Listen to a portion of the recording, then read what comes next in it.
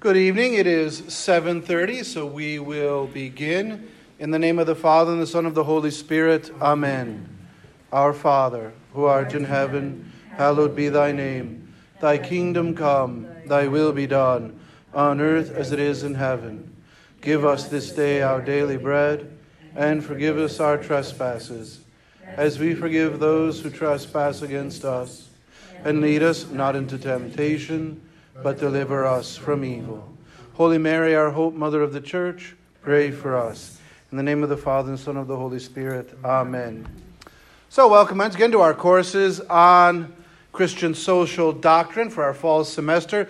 Tonight's topic is Christian anthropology. So anthropology coming from the Greek anthropos, meaning human, right? Logi, study of. So the study of the human person and its activity. So what is the Christian understanding of the human person? That's why we use the phrase anthropology. Now again, we preface this with what is divine law? What is conscience, right? So what are we bound to as eternal truth and revelation? Conscience, how we understand and choose the good. Sin and its effects when we falter in that. And now we come to the human person because all of, right, these things are perceived within the human person, right? Dogs do not perceive the divine, they do perceive the divine law, but in a very basic way. Trees in a very basic way. Human beings are the ones who can meditate. So divine law is fundamentally meant for human beings. Now I'd like to start off reading the full quotation.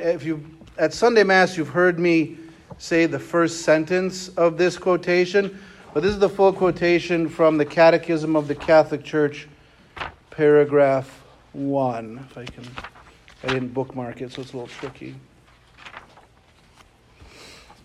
Paragraph 1 reads thusly: God, infinitely perfect and blessed in himself, in a plan of sheer goodness, freely created man, to make him share in his own blessed life. You've heard that at Mass, right? For this reason, at every time and in every place, God draws close to man. He calls man to seek him, to know him, to love him with all his strength. He calls together all, scattered and divided by sin, into the unity of his family, the church. To accomplish this, when the fullness of time had come, God sent his Son as Redeemer and Savior. In his Son and through him, he invites men to become in the Holy Spirit his adopted children, and thus heirs of his blessed life.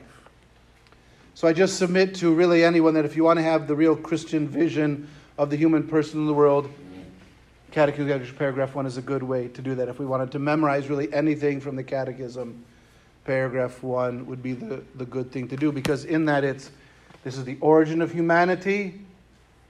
This is what went wrong with humanity. This is the destiny of humanity in simple. So it's a good rhythmic thing. Now, to look at the Christian view of the human person, we really have to start at the very beginning. So our scriptural source quotes are going to be from the book of Genesis. So we'll quote to you Genesis chapter 1, verse 26 through, verse 31. Verse 26 through 31. Then God said, "Let us make man in our image, after our likeness. Let them have dominion over the fish of the sea, over the birds of the air, over the cattle, over all the earth, over every creeping thing that creeps upon the earth." So God created man in his own image. In the image of God he created him. Male and female he created them. And God blessed them and said to them, "Be fruitful and multiply, fill the earth and subdue it, and have dominion over the fish of the sea, over the birds of the air, and over every living thing that moves upon the earth." And God said, "Behold, I have given you every plant yielding seed which is upon the face of the earth, and every tree with its seed in its fruit. You shall have them for food. And to every beast of the earth, and to every bird of the air, and to everything that creeps on the earth, everything that has the breath of life, I have given every green plant for food. And so it was. God saw that he had made, and behold, it was very good. And there was evening, and there was morning, a sixth day. Let's get some basics of Christian anthropology, all right? Human beings are in the image and likeness of God, and we'll talk about that. Human beings have, note, dominion. It sometimes says God gave dominion over the earth. That's imprecise. God gives dominion over the fish of the sea, the birds of the air, the cattle, and all creeping things that creep upon the earth. All right, so we'll talk about that later when we do Christian ecology. So they are created in the image and likeness of God, and their image and likeness of God is male and female. Right? Sexual dichotomy, the two sexes. Side note, right? There is a difference between sex and gender. Again, we'll talk about that a little bit later in the session, but the two biological sexes are necessary to comprehend the image and likeness of God that is principally understood in fruitfulness, right? Here's a fun word, fecundity, all right? Something is fecund or fecund if it multiplies itself, all right? So if you have children, you are very fecund, all right? You can say that to your spouse later. Oh, you're looking very fecund tonight, etc. All right, no, that's what it's, all right? But notice in the Revelation, individually we are the image and likeness of God, and complementary we are the likeness. This is a very important thing, the way that revelation is given. Divine image created him, male and female created them. The uniqueness of every single human person, and the radical need for relationship. That we are imago Dei in our own selves, but we cannot reduce it to our own selves. Does that make sense? So already the nature of the human being as radically valued in their own person and radically needing relationship. And that relationship is fundamentally oriented towards fruitfulness. Now, the Christian revelation will elevate that beyond mere biology, but it's important we hold those things at the heart of our anthropology. Utterly unique and infinitely valued in their own individual self, and simultaneously radically driven to community for the purpose of fruitfulness. Okay? Now, I'm going to move into chapter 2. Because chapter 2 is basically an expounding on the sixth day of creation. So I'm going to do Genesis chapter 2, starting on verse 4 and going through verse 9. Genesis 2, verse 4 through 9. These are the generations of the heavens and the earth when they were created. In the day that the Lord made the earth and the heavens, when no plant of the field was yet in the earth, and no herb of the field had yet sprung up, for the Lord God had not caused rain to fall upon the earth, and there was no man to till the ground, but a mist went up from the earth and watered the whole face of the ground. Church fathers spilled endless amounts of ink on that passage. What does that mean? The mist that came up from the earth. Anyways, right? So a mist comes, watered the face of the whole ground. Then the Lord God formed man from the dust of the ground and breathed into his nostrils the breath of life, and man became a living soul. So, made image, this is sort of a commentary, Revelation commenting on creation. This image and likeness of God is of the earth. We are connected, and notice, to the muck of the earth. The ground, right? That's part of the root of the word Adam, or the man. is fundamentally tied to mud and dirt. They're very similar etymologically. This is not a language class, though, so we won't get lost in that. But God breathes into his nostrils the blessed of life and became a living soul. So this is how we understand being fundamentally imago Dei. We are not in the image and likeness of God necessarily because we look like God. Because God is pure spirit. But now God breathes the living soul into someone. Right? The Lord God planted a garden in the Eden in the east, and there he put the man who he had formed. And out of the ground the Lord God made to grow every tree that is pleasant to the sight and good for food, the tree of life also in the midst of the garden, and the tree of the knowledge of good and evil. All right. So God is made from the ground, or man is made from the ground and put in relation to the ground.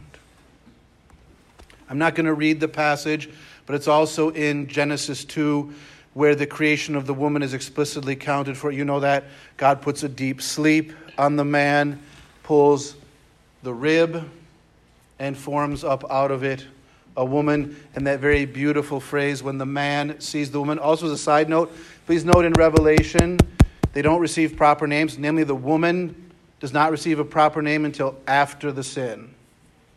Before the sin, they are the man and the woman. And he says, this at last is bone of my bone and flesh of my flesh. Right? This is the one who is not me, but is me. When our Lord is talking later, when our Lord is on the earth, many thousands of years later, of course, when he's talking about marriage, he references this. In the beginning, it was not so. Therefore, right? Man leaves his father, they said that clings to his wife, and the two shall become one flesh, so they're no longer two but one, etc. Right? So, in the Christian anthropology, these become foundational understandings that the human person, a human being, is, to give a technical quotation, a rational animal. It is clear that in Revelation, we are part of the created. We are not part of the angelic world, obviously, in creation.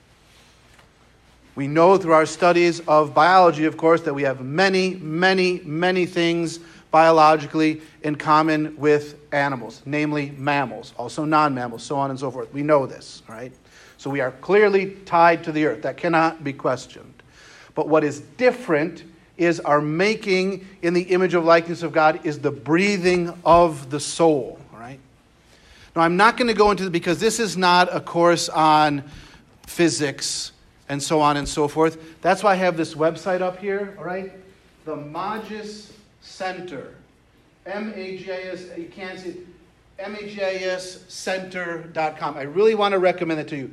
Father Robert Spitzer, who has doctorates in theology, psychology, and physics. So a smarty kind of fellow, all right? Triple doctorate in very, right, alternately related disciplines, all right? Extremely knowledgeable. Was the president of Gonzaga University in the state of Washington for many, many years. Has founded this center, which has a strong web presence, for a lot of questions about, you see, science, reason, and faith, and has done unbelievable work on showing the evidence in biology and physics for the immaterial soul. Very, very fascinating things. We do not have time to go to do that here, but I just really want to recommend that resource to you, the Magis Center, so magiscenter.com. Really, really fascinating stuff. My goal for this page is to give us our own interior theological understanding. Does that make sense? But if you want to do a lot of apologetics on how you can understand or prove the existence of the soul outside of the catechetical context, right there, all right? Made it very accessible, videos, so you don't have just like read sheets and sheets of computer screen, video slides, very accessible. So I'm not trying to excuse myself, I'm just saying let's not get lost in that right now, okay? That's fair.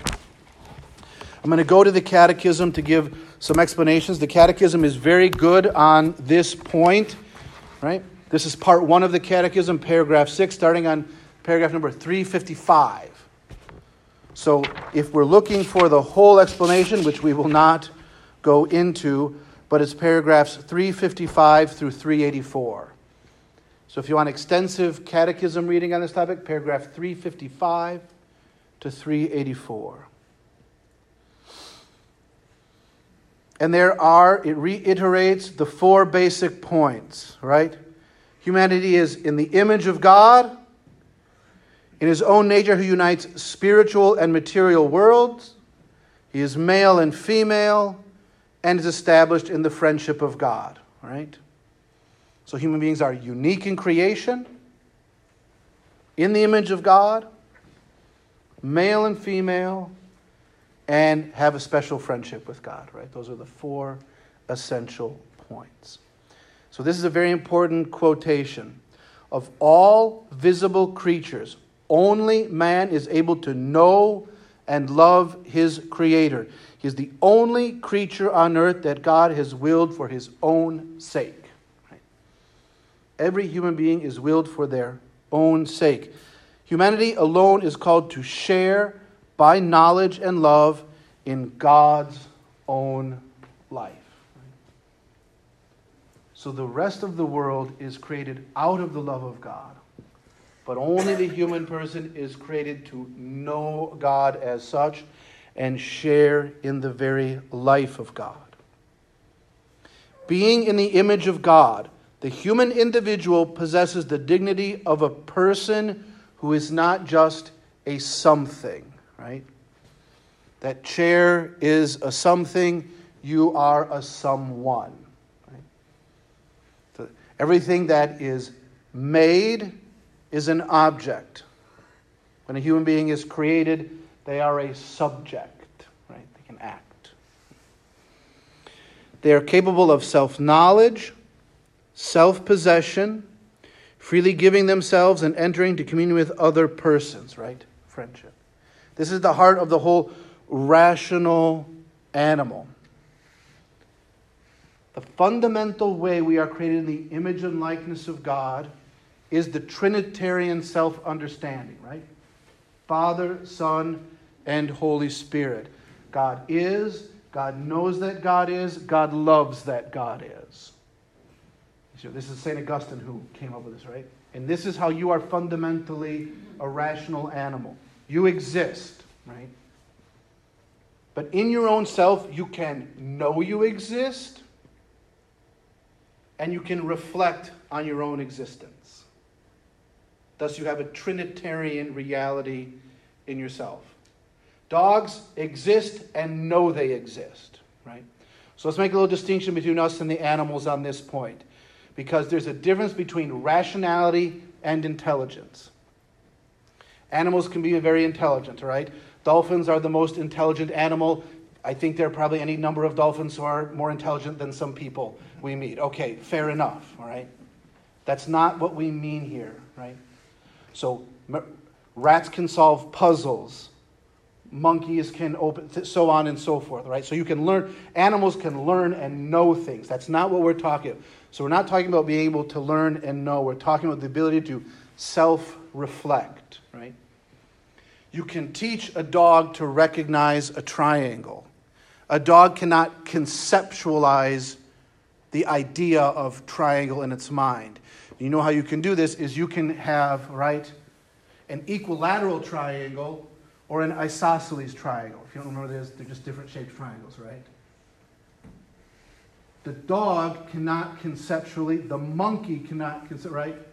It doesn't have the conception of triangle in its mind.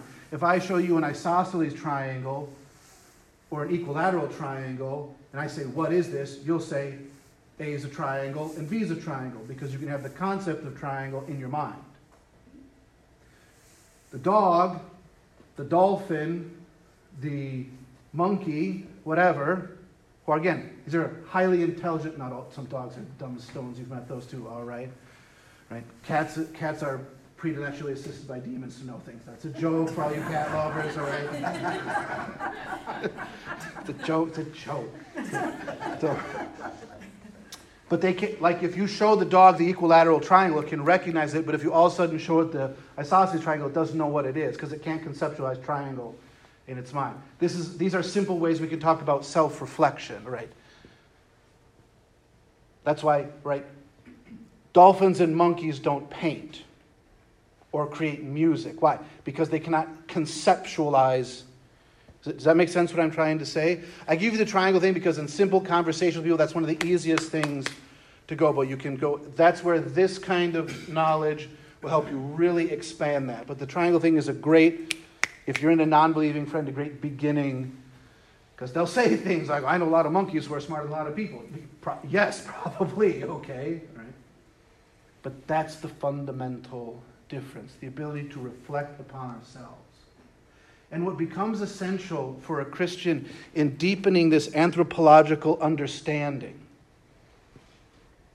is on a fundamentally threefold level. Make sure I get the right thing. All right. Okay. That in our self-understanding, right, I know that I am, and I can reflect. I can appreciate. As I grow in charity, I can love that I am. That's at the heart of the Lord's command. You shall love your neighbor as yourself. Right? There's a self-reflective reality in that command that you have to learn how to love yourself. God wants your like psychological well-being, right? So as we grow in the knowledge of our own selves, our deep, right? And we know this, we know this in common language as the journey of self-discovery, right? That's a common phrase, right? It's a very common thing, right? Young men today like to, I'm going to go off I'm going to grow a beard and not cut my hair and go off in the woods and find myself, right? Well, most of you are going to find ticks, but whatever, we don't get into that's a whole different thing, right? You're going to find your dad's bank account to pay for all the things while you go out into the woods, but it reflects a reality. It is the journey to know myself. And then as I grow in my knowledge of myself, to know the other. Because one of the ways I get to know myself is to know the other. And it is fundamentally my journey of ultimate self-discovery in the communion with God. That is the goal of human existence. That's why no life, no matter how great or how small, can be insignificant. That's why, you can go through the catechism on all this, all right? Man may not despise his bodily life, right? This is important. The human body shares in the dignity of the image of God. That's an important phrase. The human body shares in the dignity of the image of God. It is a human body precisely because it is animated by a spiritual soul. This power that allows you to reflect on yourself, know your own self. That's your soul. That is your soul. Your conscience is part of your soul, right? Dogs don't have consciences. Monkeys don't have consciences. Dolphins don't have consciences. They have learned group behavior. We have consciences, so on and so forth. Right? It is the whole human person that is intended to become, in the body of Christ, a temple in the Holy Spirit. Man, though made of body and soul, is a unity. Through his very bodily condition, he sums up in himself the elements of the material world. He sums up, every human person sums up in themselves the element of the material world, right? The earthiness of your flesh, the wateriness of your blood and saliva, right? The wind of your breath, the fire of your beating heart, right? You have all of creation contained in a sense within yourself. Through him they are thus brought to the highest perfection and can raise their voice in praise freely to the Creator. For this reason, man may not despise his bodily life. Rather, he is obliged to regard his body as good, to hold and honor it since God has created it and will raise it up on the last day. So we want to emphasize two particular things. Your spiritual self, and every human being's spiritual self, allows it to reach out for the conceptual things. This is the heart of the word transcendent, right? So transcendent, something that's immanent is something I can grasp right here. Something that is transcendent is a little bit beyond my grasp. I can reach higher. And we can have transcendent values, right? So like patriotism is a transcendent. Show me, where can I get a glass of patriotism, right? You can't. It's a transcendent value. It's not an ultimately transcendent value because it's tied to the existence of nations, communities that will go away, but it is transcendent, etc. Right? So they lift us up within ourselves. So the discovery, right? This is where healthy childhood formation comes in. A lot of healthy childhood formation is integrating our mind and our body. Do you remember being awkward in your body when you were a teenager? Remember that, right? You looked at yourself and didn't love yourself very much. You were gangly and disproportionate. You weren't able to control your hormones very well. Right? A healthy person learns how to integrate that and grow through that.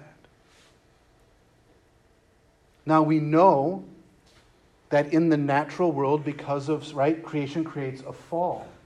And so there are defects within that. Right? There are obvious defects. Person's born blind. And so on. We don't need to go through all the maladies, but right, there can be obviously, right? This is the high call to communion with other persons. So, right, and that the Messiah incarnates as a human person, that the Messiah is a man born of a woman, that is fruitful relationship, that at the cross, the woman stand next to the man, right? Let's get to the anthropology of the cross. Jesus, remember, on the cross, we don't depict him as such because it would be prurient. Jesus Christ was naked on the cross. Like like at the foot of the tree in the Garden of Eden. Naked and unashamed. And next to the man on the cross, Jesus turns to the Virgin Mary and says what? Woman, behold your son.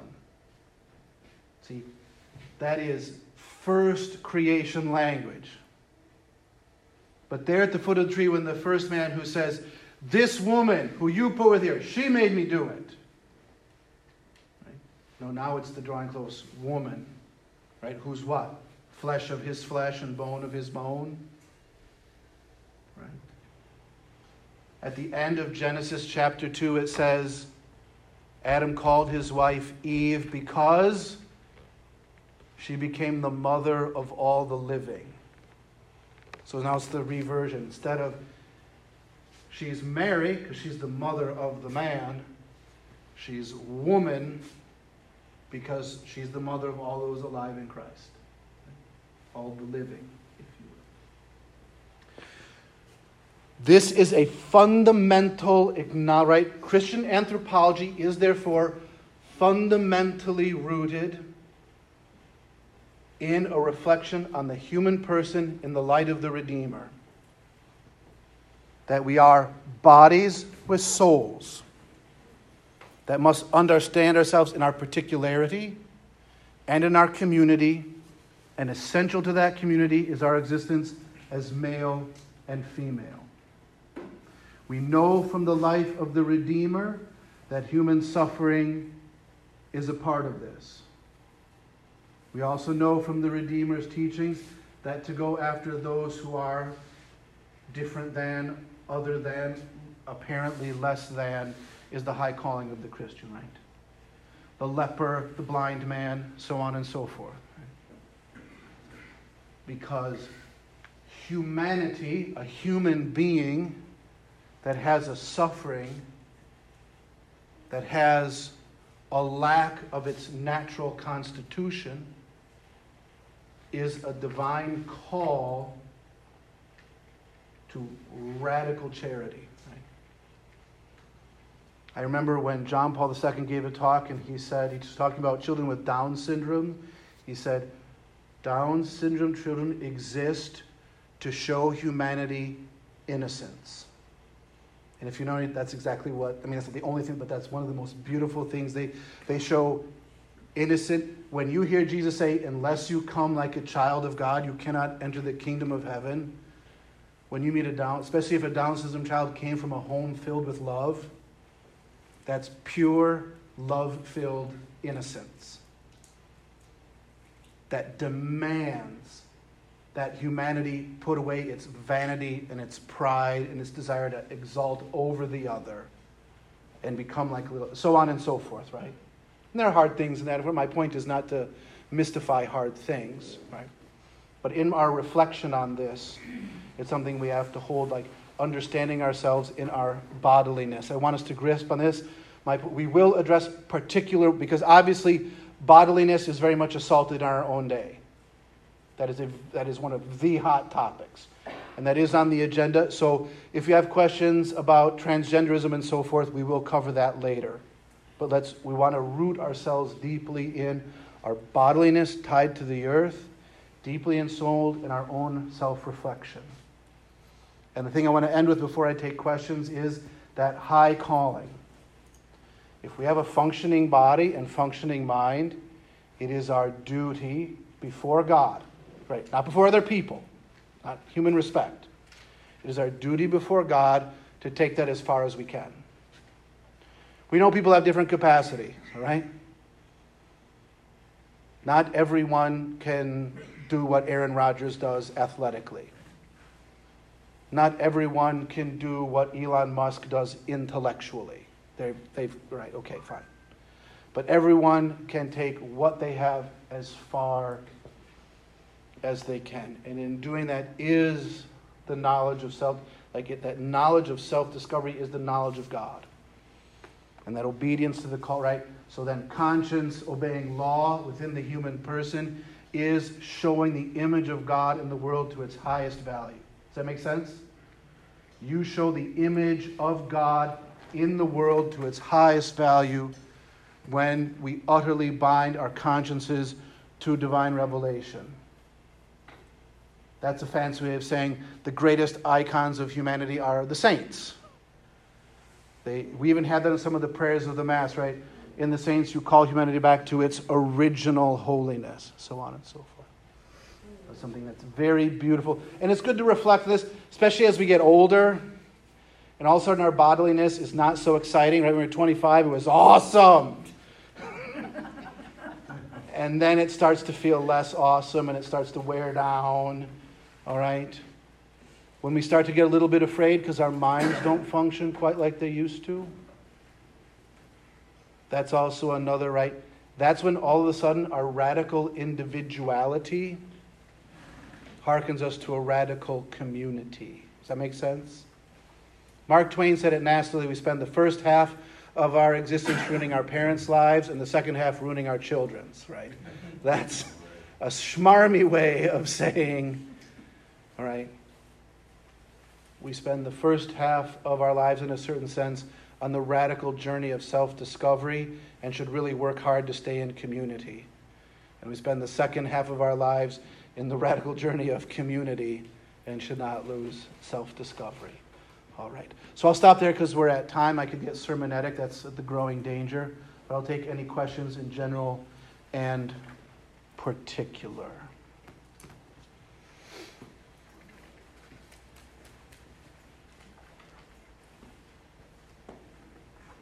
Great.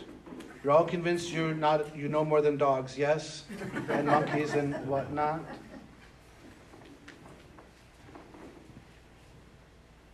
Great. To go into again, I do want to encourage you to that website has tremendous materials that can be very, very helpful. The amount of writings on the reflections on the soul are absolutely tremendous. It's a little bit of heady reading, but if you want some very bright but heady reading on this topic, you can read the author Blaise Pascal's Pensées. Do I pronounce that right, Marcus? Pensées. It looks like Pensées. That's what it looks like to a God-fearing English speaker. It means thoughts, right? But that's a tremendous, pardon? depends to say the thoughts, all right? So that's a excellent meditation on the existence of the soul, all right? Yes, Molly. Can you repeat what you said earlier about the Trinitarian understanding, St. Augustine's? Right, so St. Augustine, as you like, right? Father, Son, and Spirit is, God knows God is, God loves that God is. Now, because God is infinite, that power is so infinite that this is the heart of it as three persons in the one reality. You and I are limited. That self-awareness is contained within ourself. God is infinite, so it replicates itself infinitely. So infinity's replication of infinity, which is not different, but the second person. So that God is and knows that God is. So again, you know that you are. Now you have the ability to self-reflect. I am, I know I am. And now I have the ability to know myself. Now again, God is infinite so that God can do that entirely within God's own self. We are limited, so we need things outside ourselves, right? We don't, in my self-reflection, I can't look at myself and create a total moral structure, a total philosophical structure, a total ethical structure, a total economic structure within so part of our limitedness is to show that we are radically dependent on other people. So our Trinitarian reality, God is, God knows God is, God loves that God is, that's the Holy Spirit, is infinite and self-contained. Right? Self-contained within infinity. I hope we all agree that you know you're not infinite, right? You understand that there was a time in existence when you were not. Okay. And that you were aware you were not born innately with the totality of human knowledge and experience, right? So we're born radically dependent. When we're born, we need others or we'll die. That's an icon of our radical communitarian nature. But then as we grow within human community, and I'm prefacing, hopefully we're all understanding that the church understands the principal human community is the family, right? That's why how do Catholic churches count their membership? They don't count it in people, they count it in families, even if you're a family of one. Because we're saying you still exist in radical community. That's why someone like St. Benedict, when he's writing his rule for monasteries, says you have to come to a very high level of holiness before you can be a hermit and go live by yourself. Because of the radical communitarian nature of the individual. So that's reflected in our own existence, that I must have someone just to physically survive. But I'm also radically dependent on other people for my psychological and intellectual formation, right? And that's trying to bind us in the radical. That's why Jesus Christ is born in a human family, to teach family life is meant to be redeemed. So in family life, your sins can be overcome, but you also have a high calling. So we know that on the positive side, people tend to carry forth their positive family traits. On the negative side, people tend to carry forth their negative. Now, it's in the act, you become adult, right? Eventually you can feed yourself, right? Your self-reflection does become individual. We call this in the Catholic world the age of reason. Say, okay, the age of reason is when a human child can start to make self-reflective distinctions. Like right now, little Cecilia is at an age where she can self-reflect, but only a very elemental level. That's why what she mostly wants is graham crackers, right? This is also why are baby creatures physically attractive? We call it cute. It's because mostly what they do is cry and poop. And so we need to have a way to be attracted to them. Because they're cute, right? Why are baby gorillas cute? So daddy gorilla won't just eat it and be like, all this thing does is poop and sleep. I don't need to work for this thing. No, it's attractive to me, so I do, right? That's an animalistic Oh, now, and again, I don't mean to be crass. Sadly, we know this happens in the human family. People disregard their children. That happens. That's not good.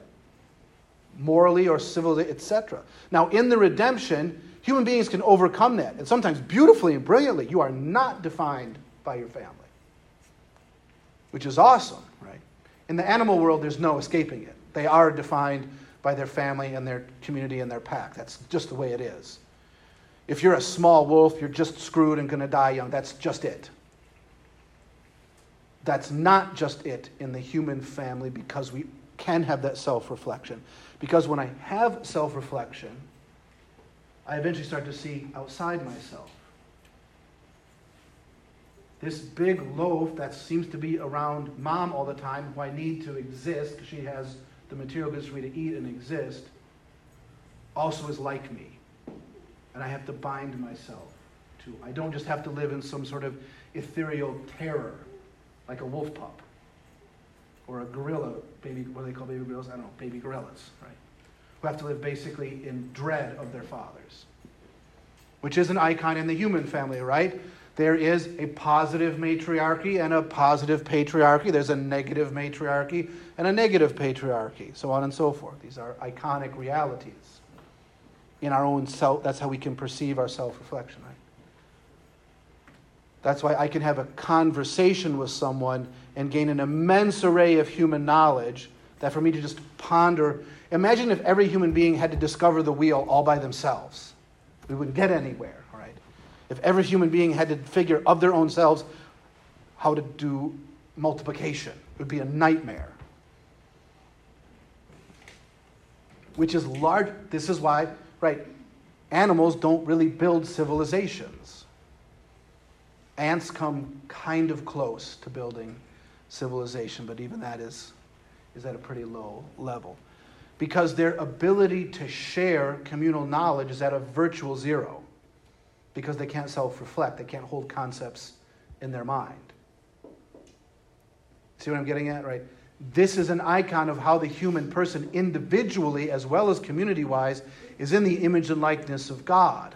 Because God has all knowledge within God's own self. Now you don't, but you can get a lot of it within yourself very quickly. And by entering into the human community, you can get a whole vast array of knowledge and experience within yourself. I know it seems tedious to study or whatever, but if you compare it, widely speaking, you can learn a whole lot in a very small amount of time. And we collectively can share our knowledge with one another unlike any other being in existence because we all have the ability to self-reflect. And when we have a healthy self-reflection and incorporate the totality of human knowledge and share our own particular perspective on human knowledge, we can do that in a radically fast way, which makes us immensely powerful, which we have done to the earth, right? We are masters of the universe. We've frankly untethered ourselves from the earth even. We are so vastly powerful. Fundamentally, because you're in the image and likeness of power. Every human being has godlike power. Not powers of God as such, right? That's the saints, that's supernatural power. But you have godlike power within nature. All right. I'm getting far afield from your question, but that I know I am. Right? Because then within this integration, which is also bodily, right? Because when you're starting to love yourself, this is where healthy human development becomes so important. Because as you're starting to understand your body and your mind is starting to grow to its full capacity, right? Your average human being does not complete all of the neurological connections in their brain until the roughly ages 22 to 25, right? The youngest may be people who are geniuses are people who have a high level of brain connection at an incredibly young age. So genius level intellect is a genetic gift. You develop it like anyone else, but you don't earn it. You just have massive. But your average human being, not till they're 22 to 25, right? So that's the exact, right? It's the exact same time that you're still forming connections in your mind. This is putting it in a simplistic way, you're learning how to be self-reflective. Again, some of you have little kids. How self-reflective is your 9-year-old? He is, but not that much. Right? But now as they're getting more and more, right? Why, right? You exactly, why? Then they start to connect concepts in their mind. Then they start to look at myself. What about my body, right?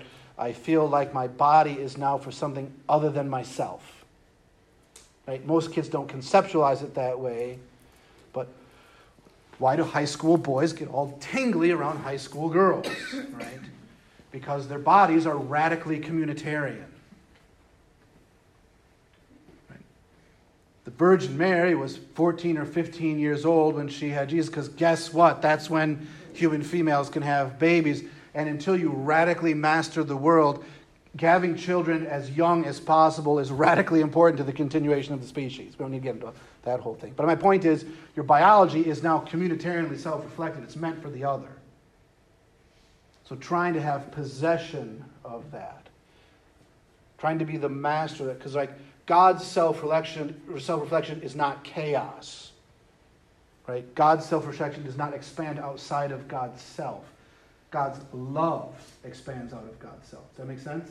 The Holy Spirit pours forth and creates. The Spirit hovers over the waters.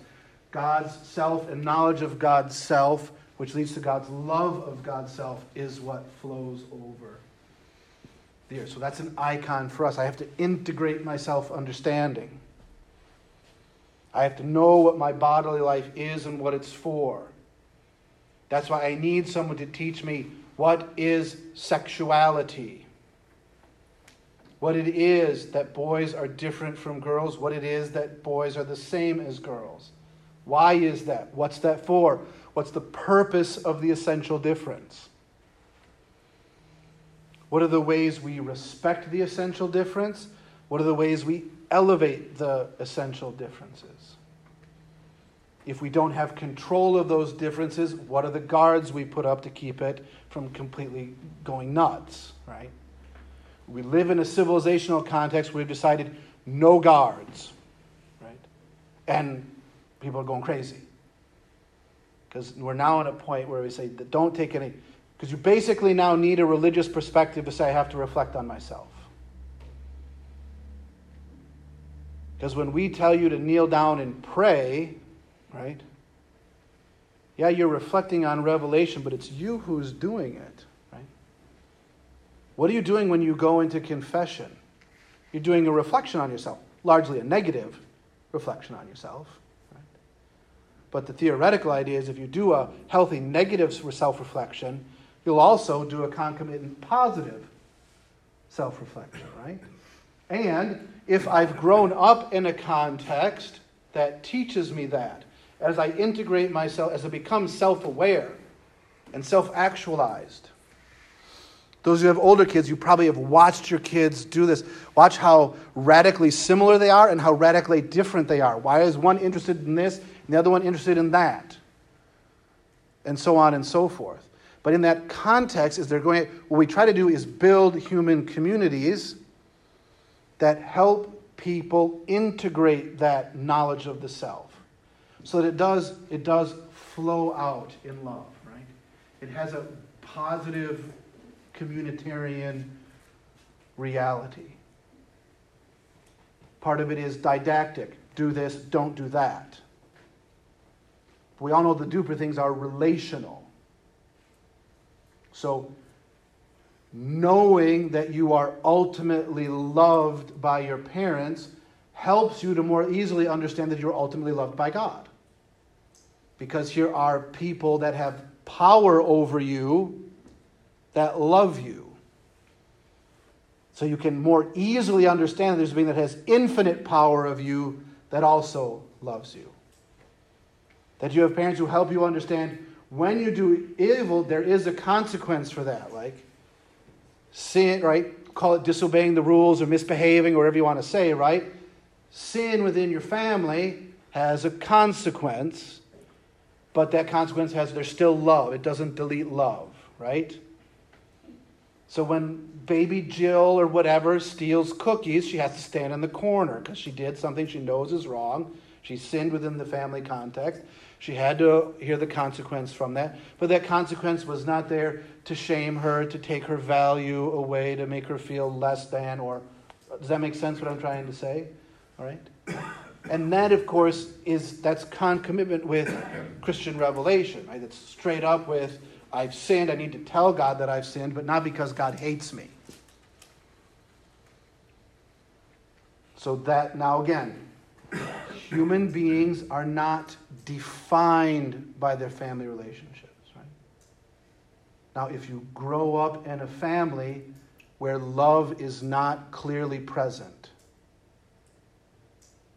you can still know that God loves you, of course. Very likely, you will have to go through some struggle to do that, right? Obviously, when I was at the university, I saw this full-throated, right? If marriage is meant to be this reality, this Trinitarian icon, these two persons who are in utter unity that bring forth life and that are utterly united no matter what, if that breaks, right, then the highest icon of trust that you have is fractured. Now, it's not the end of the world. It's not that if you have children of divorce, it's not that. It's not that you're, right? There is redemption. Of course there is, right? But what's one of the hardest things? Those kids had a hard time trusting. Had a hard time believing that there's a God that loves them no matter what. Right? An impossible time? No. So I don't want to get... But that's the point of trying to forge these healthy communities. That's the point of being the healthily self-reflective. Now, I'll leave with my theoretic point. My theoretic point, I don't think it's that radical of a theory, is we live in a radically anti-human time of life. So much of humanity has crammed itself into cities. I won't rant and rave about cities right now, right? Jesus hates cities. Everything that bad that happens to Jesus happens to him in a city. Note that. Read that in the Bible, all right? So Jesus is not like the cities either. And once he resurrects, he gets out in the country as soon as possible. Right? Though the first Mass wasn't a city, so we got to give some credit for that. Anyways, right? So the radical urbanization of the human family, so the radical detachment from the land from which human beings come. The radical commercialization that you are made, whether you want to or not, to be fundamentally a consumer rather than fundamentally a producer. And really, you can't hardly help it. I mean, even the farmer is in this kind of state because the farmer only radically produces one, maybe two things. The rest to exist, he has to be a radical consumer.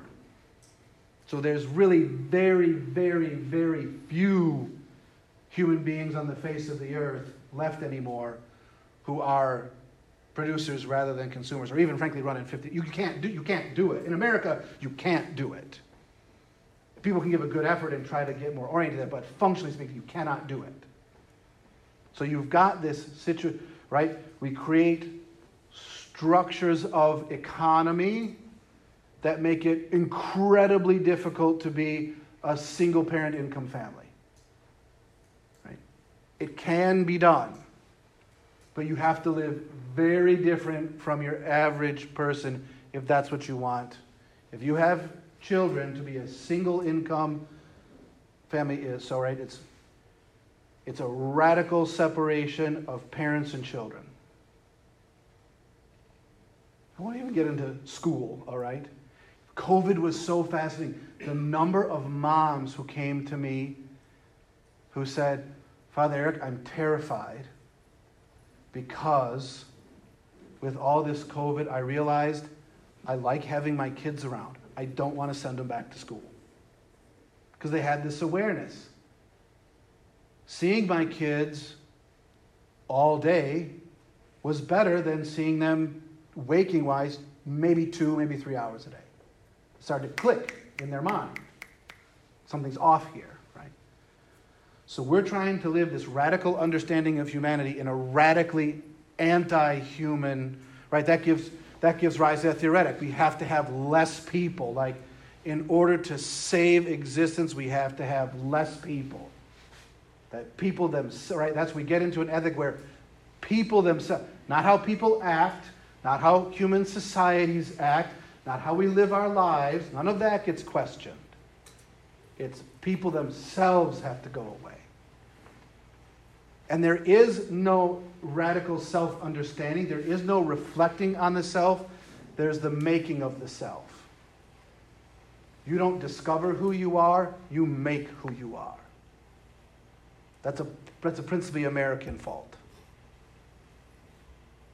We took this massive geographic territory and covered it, civilizationally speaking, in no time flat. Right? And asked no questions, no quarter asked for, none given. This is ours, we take it, we do what we want.